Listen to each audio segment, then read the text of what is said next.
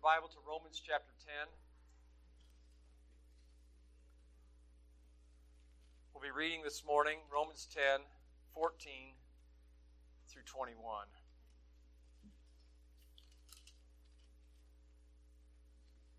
Romans chapter 10, 14 through 21.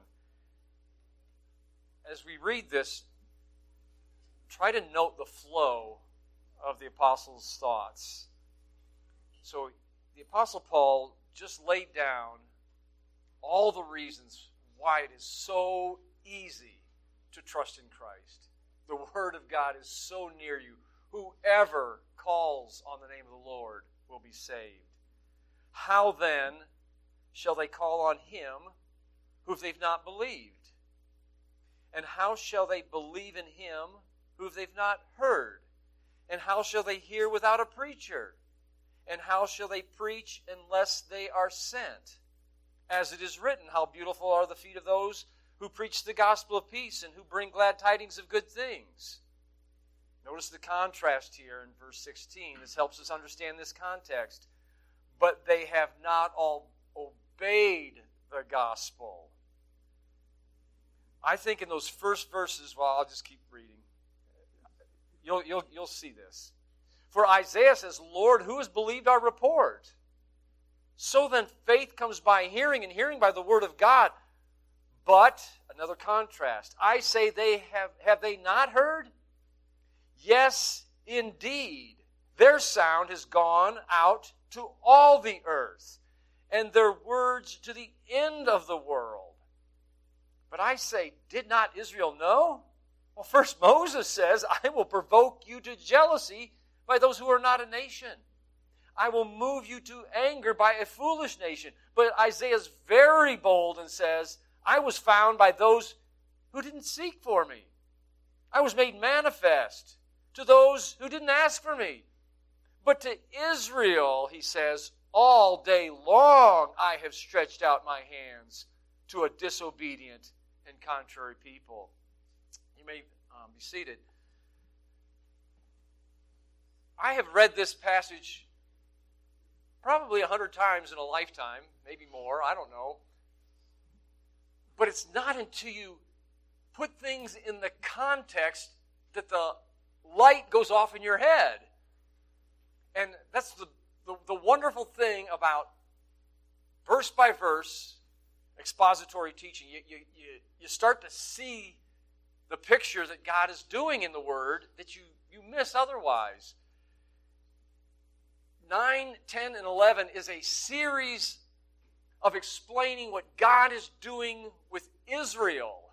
And if you miss that, you miss the whole point of what Paul's saying. And I have always looked at verses 14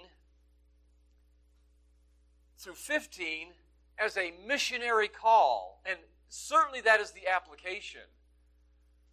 But here Paul is giving the argument of an objector. Whoever calls upon the name of the Lord shall be saved. He's taking away excuse after excuse for unbelief.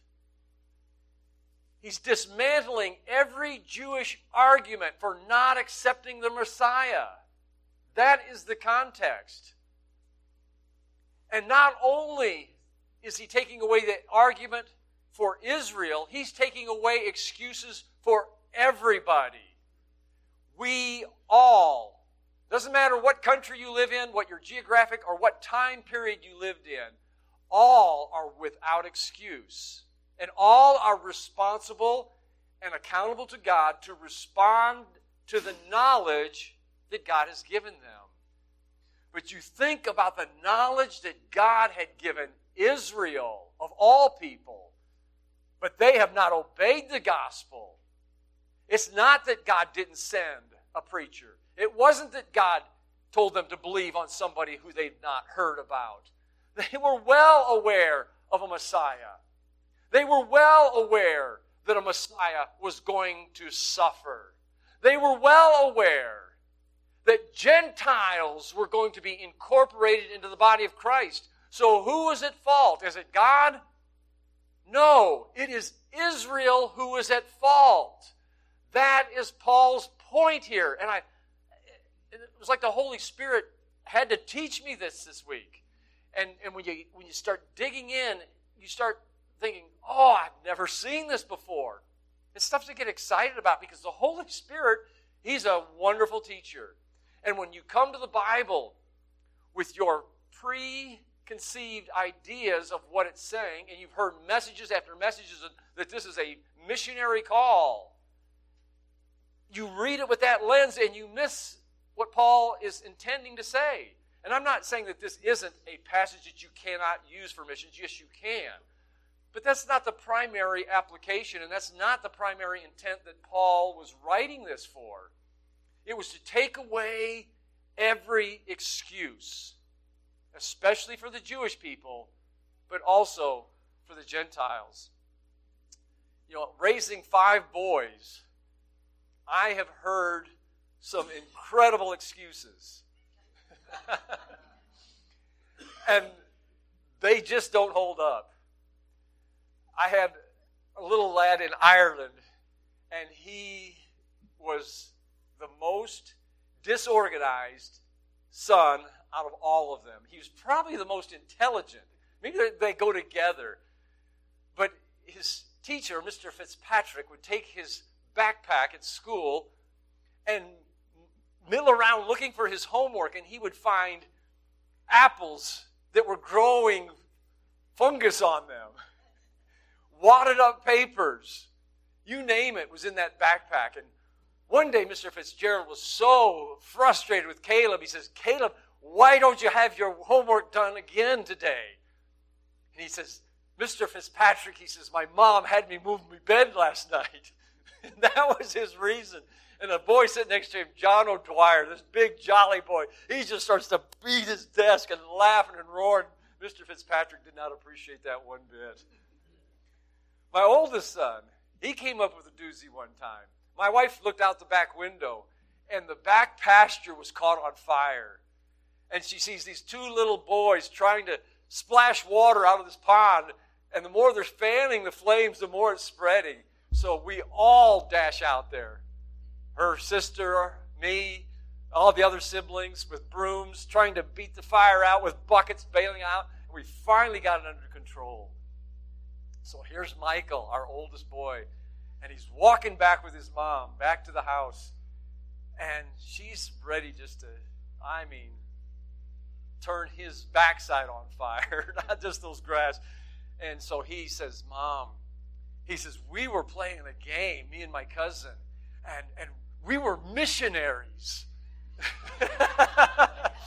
and the plane that we were going into the jungle, it caught on fire, and we were flying it, and it went down into the jungle, and we were going to, and so these missionaries were going to lose all their material, and we were going to put the fire out.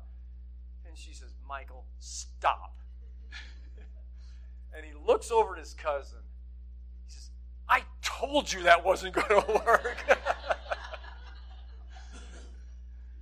But that excuses. And that's exactly what's going to happen when we stand before the Lord. That excuse is not going to work. It just doesn't stack up.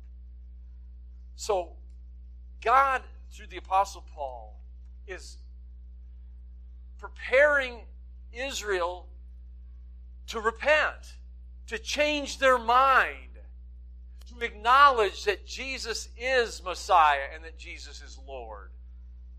But in the early part of this letter, chapters 1 and 2, he doesn't just indict the Jewish people, it's all mankind.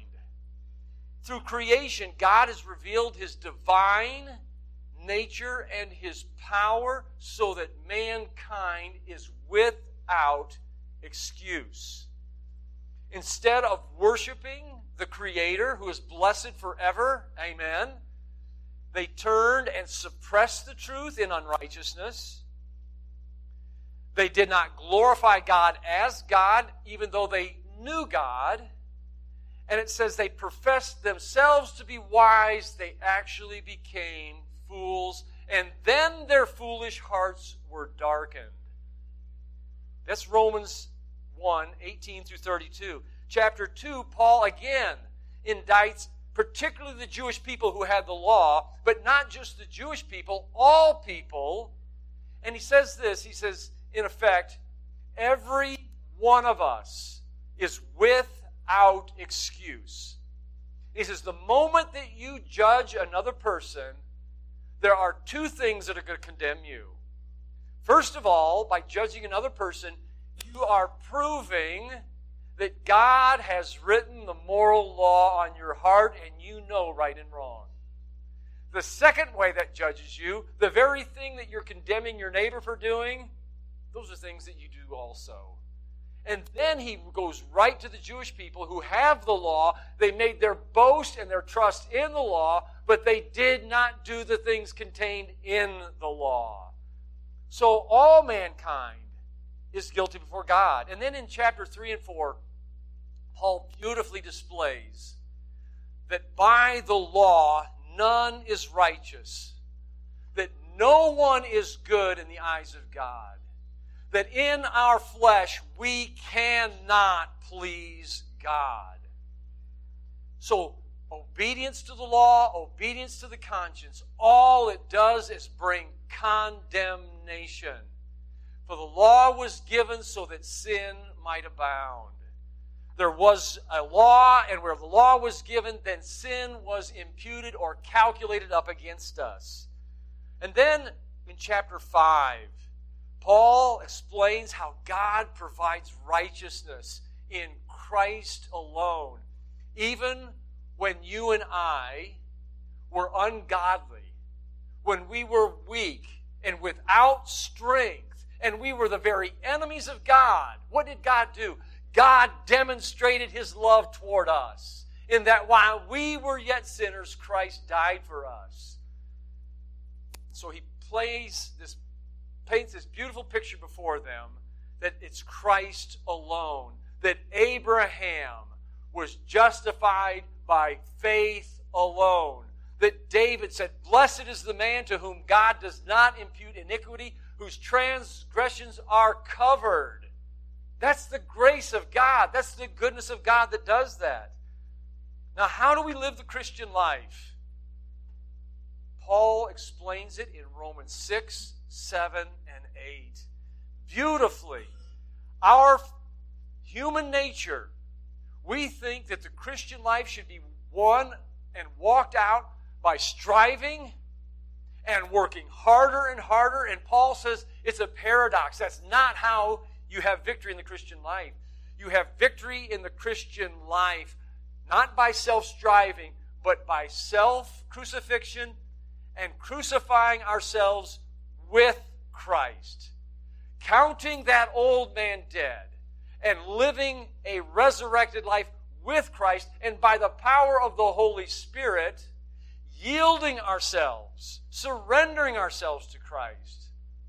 And by the Holy Spirit, putting to death the deeds of the body. That's how we live the Christian life. And then in 9, 10, and 11, God turns His focus on the Jewish nation and also how it affects the Gentiles. Why has God chosen in His sovereignty to give mercy to Gentiles? Why has God in His sovereign will now hardening the Jewish people? That must have been mind-boggling to a first-century Jew. At the time of Paul's writing, the Jewish nation had rejected Jesus as their Messiah.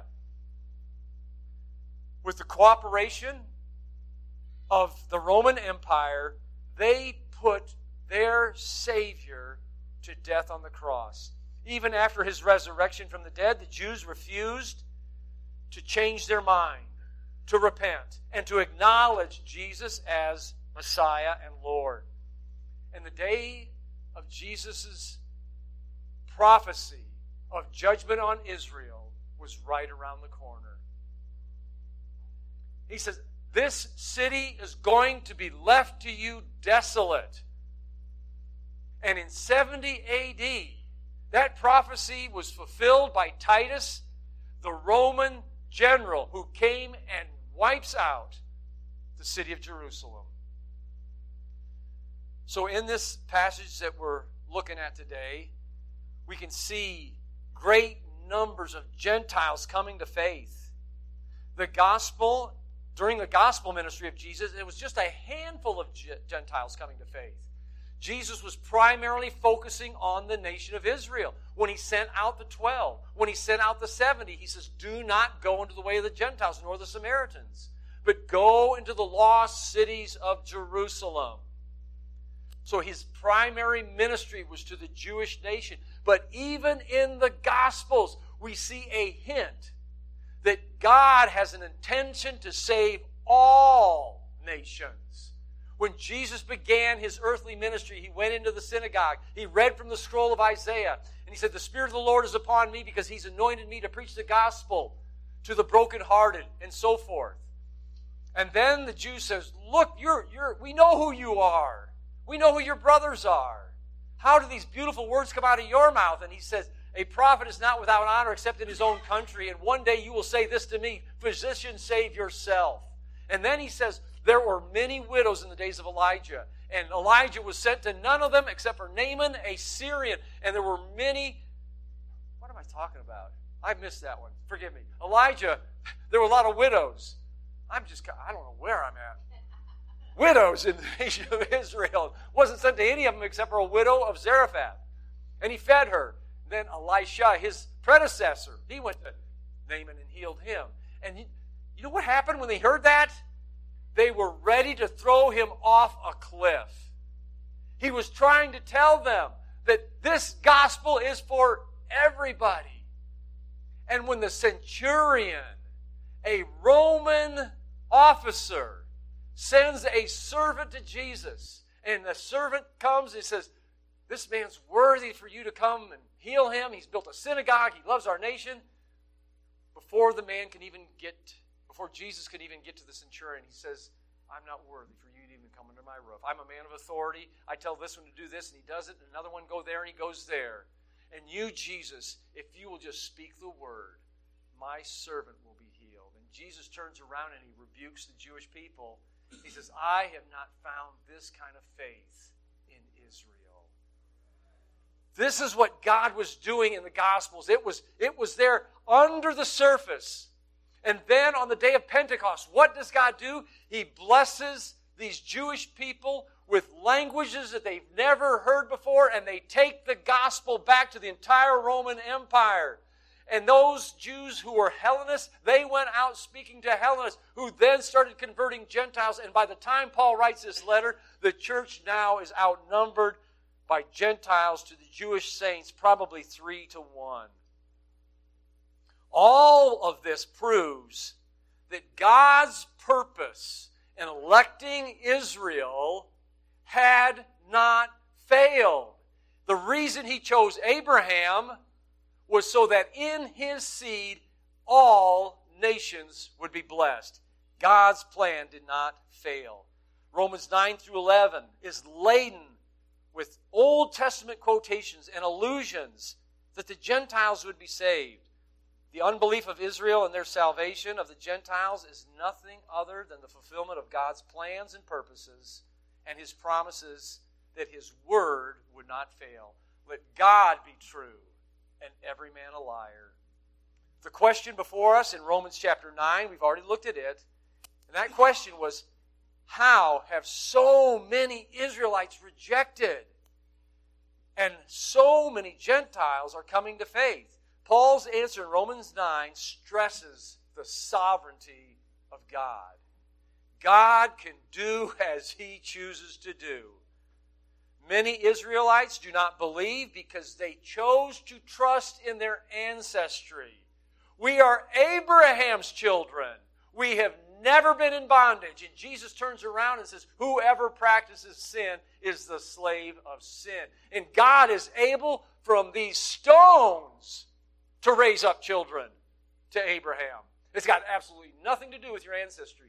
The Jewish people thought they were saved because they followed the law and had nothing to do with the law.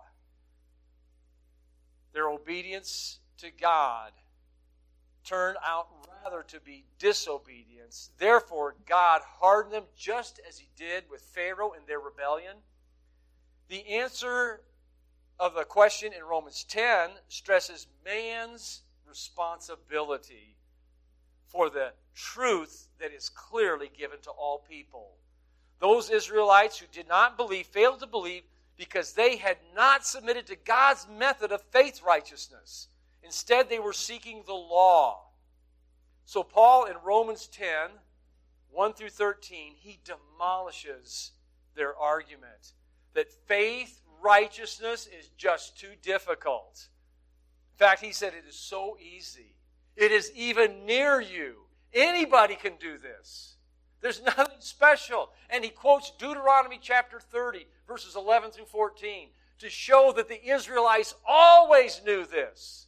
You don't have to ascend into heaven. You don't have to plunge into the abyss. It is near you, even in your mouth and in your heart, that if you will simply confess Jesus Christ, that he is Lord, that he is not a prophet, that he's not just a good teacher, he's not a moral man. All those things are true, but the divinity of Jesus Christ is what saves us. We must believe that Jesus Christ, God in flesh, is a substitute for our sin, and he alone can give us forgiveness because he lived a sinless and perfect life on our behalf. So that his argument is, no, it's not too difficult. You just simply have to have faith. Just believe. In Romans 10, 14 through 21, he removes a second excuse. Well, what if we've never heard? How can we believe in someone that we don't know about? How can we have faith in somebody who's never sent us a messenger? And so Paul's answer to that is everyone, especially the Jew, has enough information to respond to God positively. General revelation, in particular, is enough. Conscience is enough. But those things are never enough to save anyone. We've got to know about what Jesus Christ has done. So our responsibility in all of this, our responsibility is to give people an objective truth to believe in. Faith must have an object, something to trust in. John's gospel, that's why he wrote his gospel. He gave objective evidence of who Christ was. He contained 7 specific miracles. And every one of those miracles pointed out something about Jesus' divinity and his character. The raising of Lazarus, for example. Jesus said this, I am the resurrection and the life. He that believeth in me, though he were dead, yet shall he live. And he that liveth and believeth in me shall never die. Do you believe this? My Father did not give you the true manna. When Jesus made that bread, feed 5,000, that was a sign to the Israelites. I am the true bread that has come down from heaven. And so every one of those miracles was a sign showing who Jesus was and what he could provide for those people. And so John writes in his conclusion, many other miracles, many other signs Jesus did in the presence of his disciples, which are not written in this book, but these are written so that you might believe that Jesus is the Christ. We have got to give people objective truth in order to trust in Jesus Christ. Faith does not come in a vacuum. And so we have to give people objective truth. One of my favorite books, and I've lost it, or I gave it to somebody, was this little book. It was called One Thing That You Can Do Now That You Can Never Do in Heaven. And it was all about witnessing. Great little book. And man, I read that and I was so excited. I remember one illustration he gave. This is about all I can remember from the book. But he looked for ways to turn everything into gospel presentation opportunities. And he saw this guy in the airport, and he had a chain around his neck with a cross. And he just started talking to him. He says, man, I think I'm going to get a necklace like that. He said, oh, really? He says, yeah, but I'm going to put a wheelchair. I'm going to put an electric chair on mine. And the guy says, what? What electric chair? And he says, well, yeah, that's the way we put people to death today. He says, that cross, that was the way you And that was probably the most cruel way of putting anybody to death. He goes, really? I didn't realize. I just thought it was a cool, piece of jewelry. He says, let me tell you. And the guy he said, yeah, tell me all about it. And he just went right into the gospel. Now, I've never done that. But yesterday I had such a cool opportunity. I'm walking down the trail with my stupid dog. That dog is an evangelist. I mean, he loves everybody. And he took off bolting for this guy. And the guy had his head down. He didn't even know what was coming. And I mean, he is right in his face. Tracy said, I am glad I did not go for the walk with you.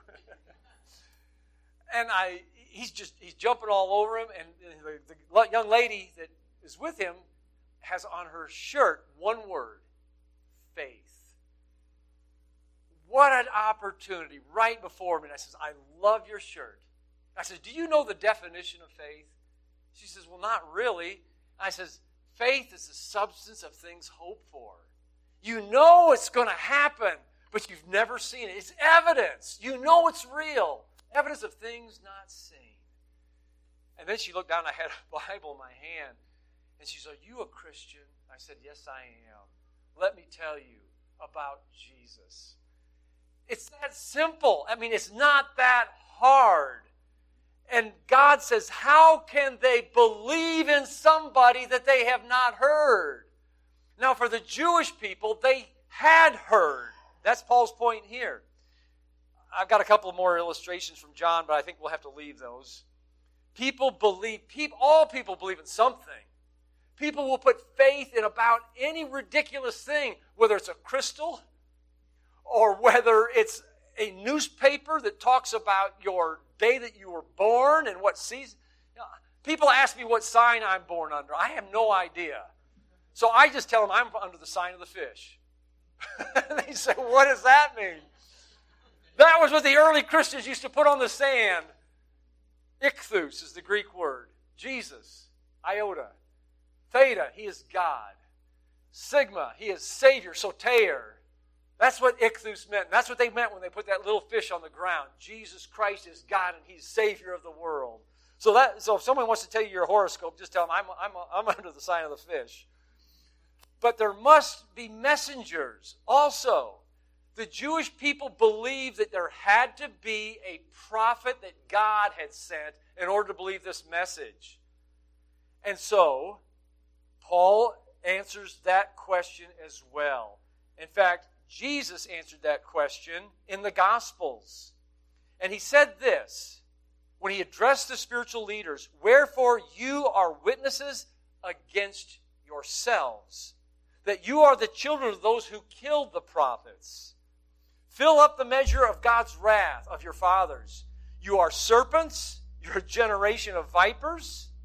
How can you escape the damnation of hell? Because they had a lot of knowledge. They were therefore more accountable. Therefore, I have sent you prophets. I have sent you wise men. I have sent you scribes. Some of them you have killed. Some of them you've crucified. And some of them you will scourge and you will persecute them from city to city. And now Paul's about to address these objections, and particularly to the Jews, in verse 16. So verse 16 says this. Did they have somebody to believe in? Had they heard enough information about a Messiah? Did they have a preacher? Did they have those beautiful feet that brought them a message?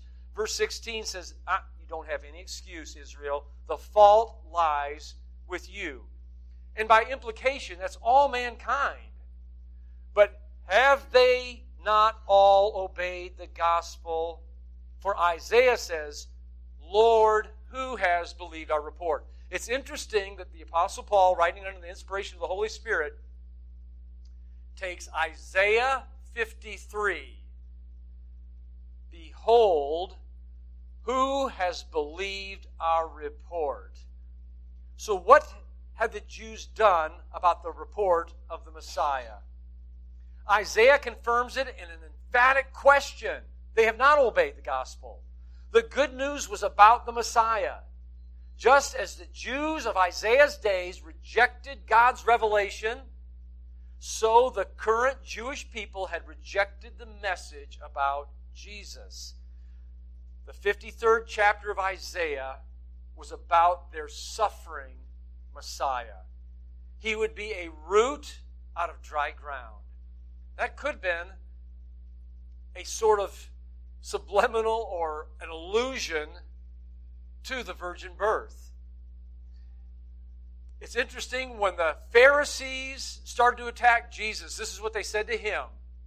They knew there was something off about his birth. And they said to Jesus, "We are not born of fornication." They did not accept that Jesus was born of the virgin birth. He was a seed, a root out of dry ground. There was no form nor comeliness that we should desire him. He had no appearance of a majestic king. In fact, their king came lowly, riding on the foal of a donkey. That was the way Jesus, their Messiah, appeared. He was a man of sorrows. He was a man acquainted with grief. We hid as our faces with him. He was despised and rejected. Why? Because he became sin for us. So the conclusion is in verse 17. Here's the conclusion. So then, Israel, this is what you need to hear.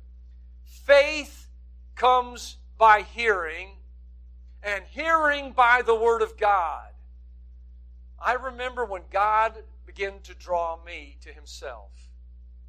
And I opened up a Bible. I had all these questions. I didn't believe that I was here by accident. I didn't believe that life had no purpose, but I was just about there. I mean, I was so discouraged as a teenager. And where was faith going to come from?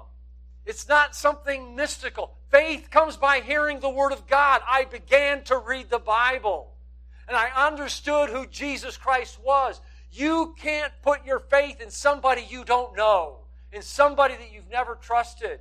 And if you are a Christian today and your faith is weak, start pouring the Word of God into your heart, into your soul. That's how faith grows. That's how you develop your faith. Listen to good, godly Bible preaching on the internet. There's a lot out there. And faith will grow. It comes by hearing, and hearing, not by philosophy. It comes by hearing divine inspired truth.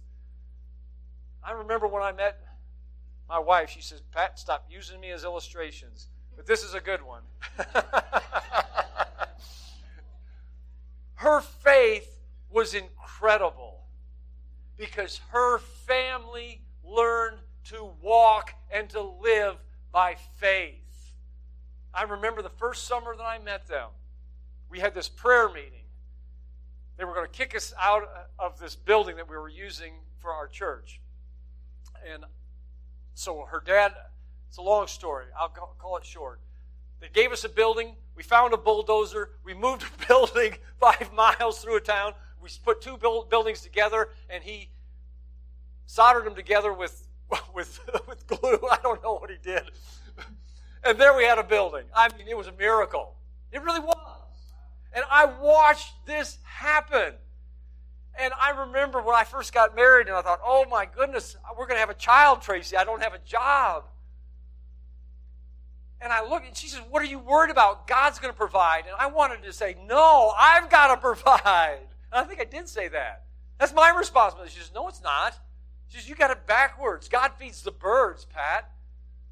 He puts clothes on the flowers.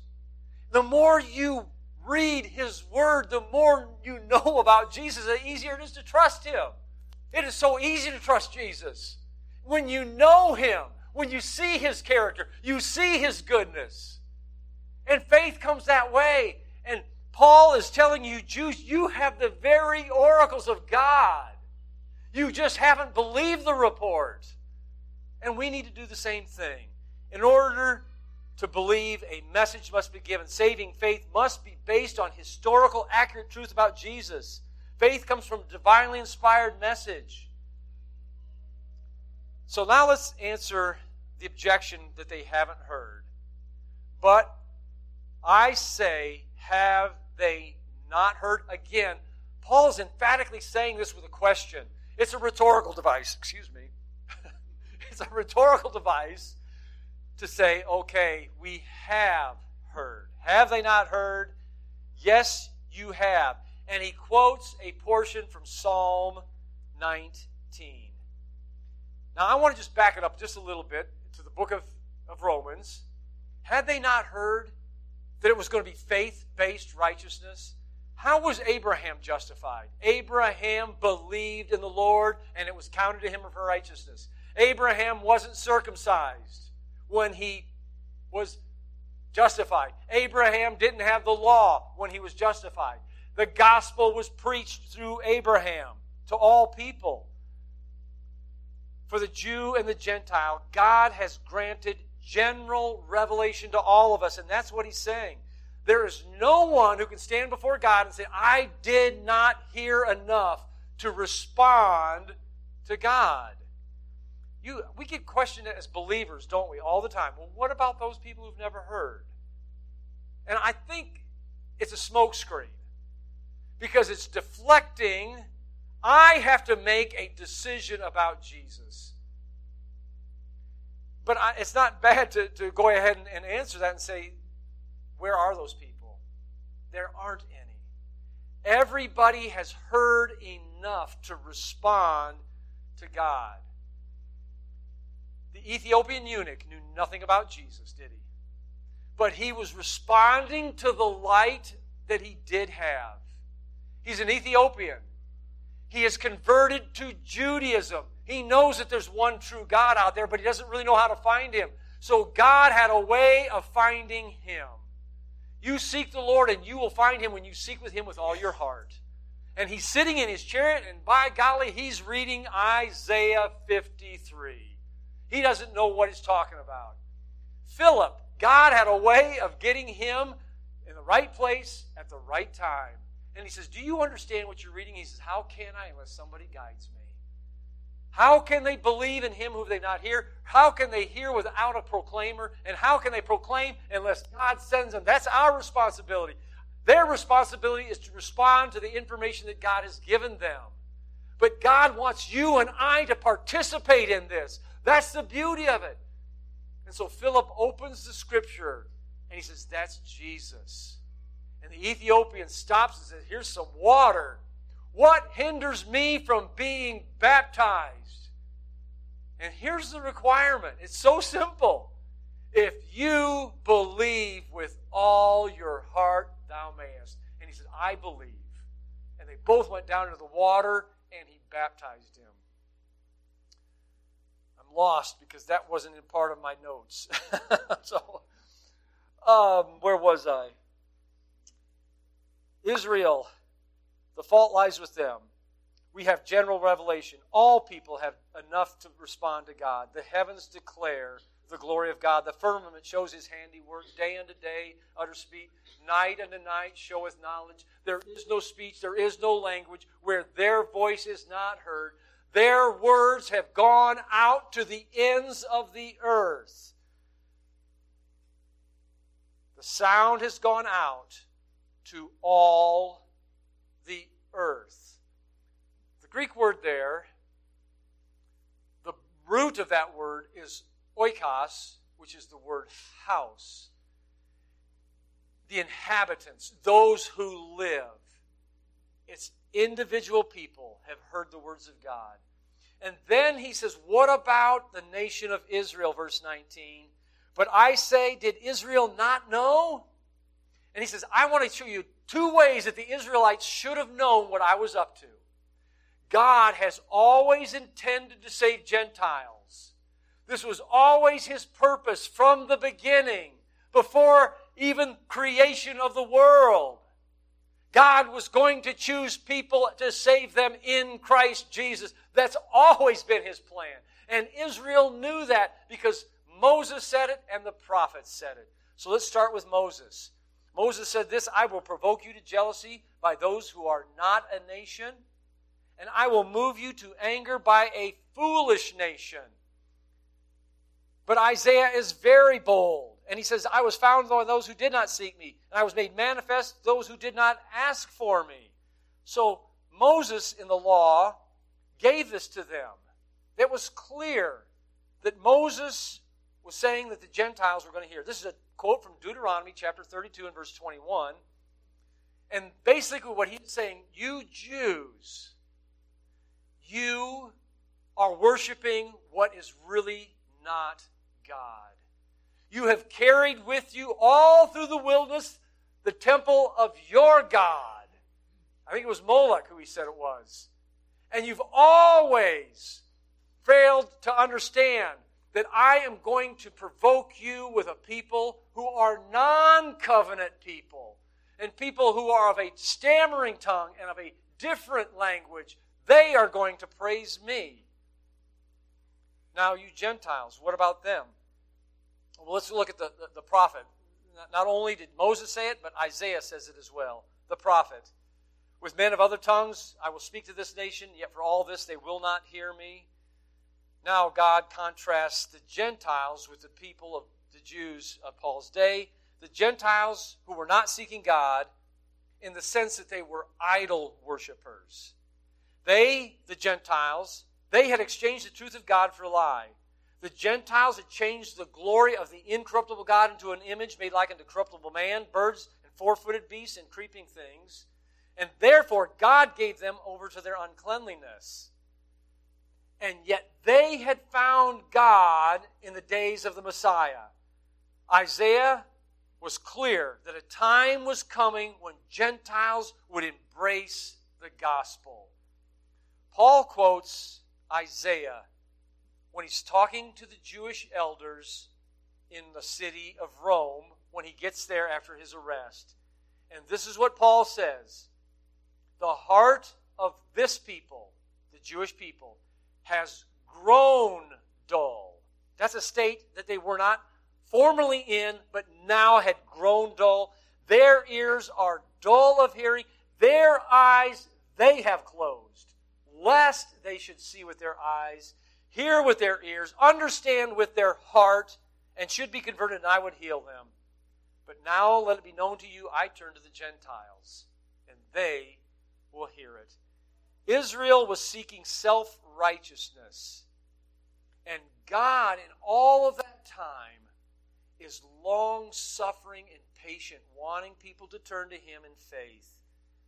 The Old Testament says that the gospel was not too difficult to comprehend. They had ample information given them to have faith. They were without excuse. God stretches His hand. Notice this. All day long. Stretching the hand is symbolic of God making every overture. God making every attempt to reach the lost. He does it all day long, continuously, without intermission. Israel's rejection goes back to unbelief and disobedience. The lost person is not asked to do something impossible. The lost person is asked to do something that their pride struggles with. Become as a child and trust Jesus. It's not too hard. All have heard. Enough information has been given to all people to respond positively to God's revelation. And those who fail to respond are genuinely accountable. So at the end of this, what do I want to say? A few things. One, Jesus is the only way. Let me be clear about that. Every other religion, every other system is impossible to get to God. One, because it's works-based. And secondly, God is holy and He demands perfection. Therefore, there's no other name under heaven given among men whereby we must be saved. Faith-based righteousness is based on objective truth. I must believe the objective truth that Jesus is Lord. I must confess with my mouth that Jesus Christ was raised from the dead, that His death and His burial alone is sufficient to give me new life. The gospel is not demanding people to do something too hard. It's simply trusting what Jesus has done on their behalf. People will be judged in accordance with the truth that they have. And all people have enough information by observing the natural world and the order around them. Hebrews 11:3 says this, by faith we understand that the worlds were framed by the Word of God. So that the things that are seen were not made by the things that appear. Everybody has enough faith to believe that. Why? Because that verse takes away that ridiculous excuse of a endless beginning.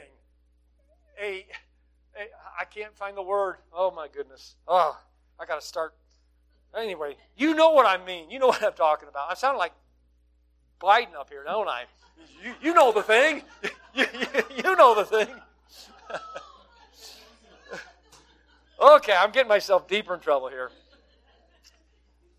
Infinite regression. That's the word I was looking for. I have my prompter in front of me. It takes away the illogical position of an infinite regression. It also takes away the excuse that of thermodynamics, because the material world can't be getting better and better and better if it's infinite. It can't. It would be an infinite chaos by now, wouldn't it? So anyway, that's a great verse. Secondly, people know there's a God by a moral law written in their heart. We are created in the image of God. Therefore, we all have that light planted in us. And if you don't believe me, don't take it up with me. Take it up with John chapter 1, verses 8 and 9. John the Baptist said this, "He is not that light," speaking of John, "but he came to bear witness of that light. That is the true light," and listen to this, "that is the true light that lights every man coming into the world." Everyone has that moral compass. Everyone knows what's right is wrong, and everybody has broken their own moral code that they have written for themselves. Man will be condemned on what they know, not what they don't know. You remember the talents given to those people. The one buried his talent, and he said, "I knew you were a hard master, so I went and buried it." You know what Jesus said to him in this parable? Or the master, this is the master's God in this parable. He says, "Out of your own mouth you will be judged, because you knew my character and you didn't respond to it." Everyone knows that there is a powerful, all-spirit being that you and I can know personally. Everybody knows that. Mark 6:11 says this, "It will be more tolerable for the cities of Sodom and Gomorrah on the day of judgment than those cities where Christ performed his mighty miracles." So there will be judgment according to our knowledge. Men are without excuse. C.S. Lewis said this, "Men became scientists because they believed they would find a moral law. They expected laws in nature because they had faith that there was a lawgiver." All men are without excuse because righteousness faith can be achieved by anyone. Mankind is without excuse because we have enough revelation to respond to. As believers, let us choose to walk by faith. We've got enough in this book to strengthen and undergird our faith that we can actually live and walk by faith. It's not an impossibility. It's not in heaven that you have to run up and grab it. It's not down in the abyss that you have to go down and find it. It's near every one of us. It's in our mouth. And that is the word of faith. It's not a word of faith movement. That's the word of faith about faith that we're preaching to you. So as believers, let's uncomplicate our lives and let's walk by faith. Let us respond favorably to the revelation that God gives us, because the more revelation that we respond to in a positive way, the more truth God will give you and I. Lastly, as believers, we are sent to make it clear and to take the message to those who have yet believed. This week, I have a challenge for you. I stuck out a bunch of gospel tracts on that back table to make this message really simple and applicable. How beautiful are your feet this week? Beautiful are the feet of those who take the gospel and proclaim good news. That's how simple it is. So my challenge is, grab just one of those. If you're shy, put it in a restroom stall and pray about it. God, may the next person find this, and may you use this. Give it to somebody as you're walking out of a store. Hey, would you read this? You'll be surprised at the answers you find. I took my dog into the dollar store on Thursday, I think it was. This guy, he loved my dog. I had the shot collar on him, that's why. But he starts petting him, and he says, can I give a treat to your dog? And so he gives a treat.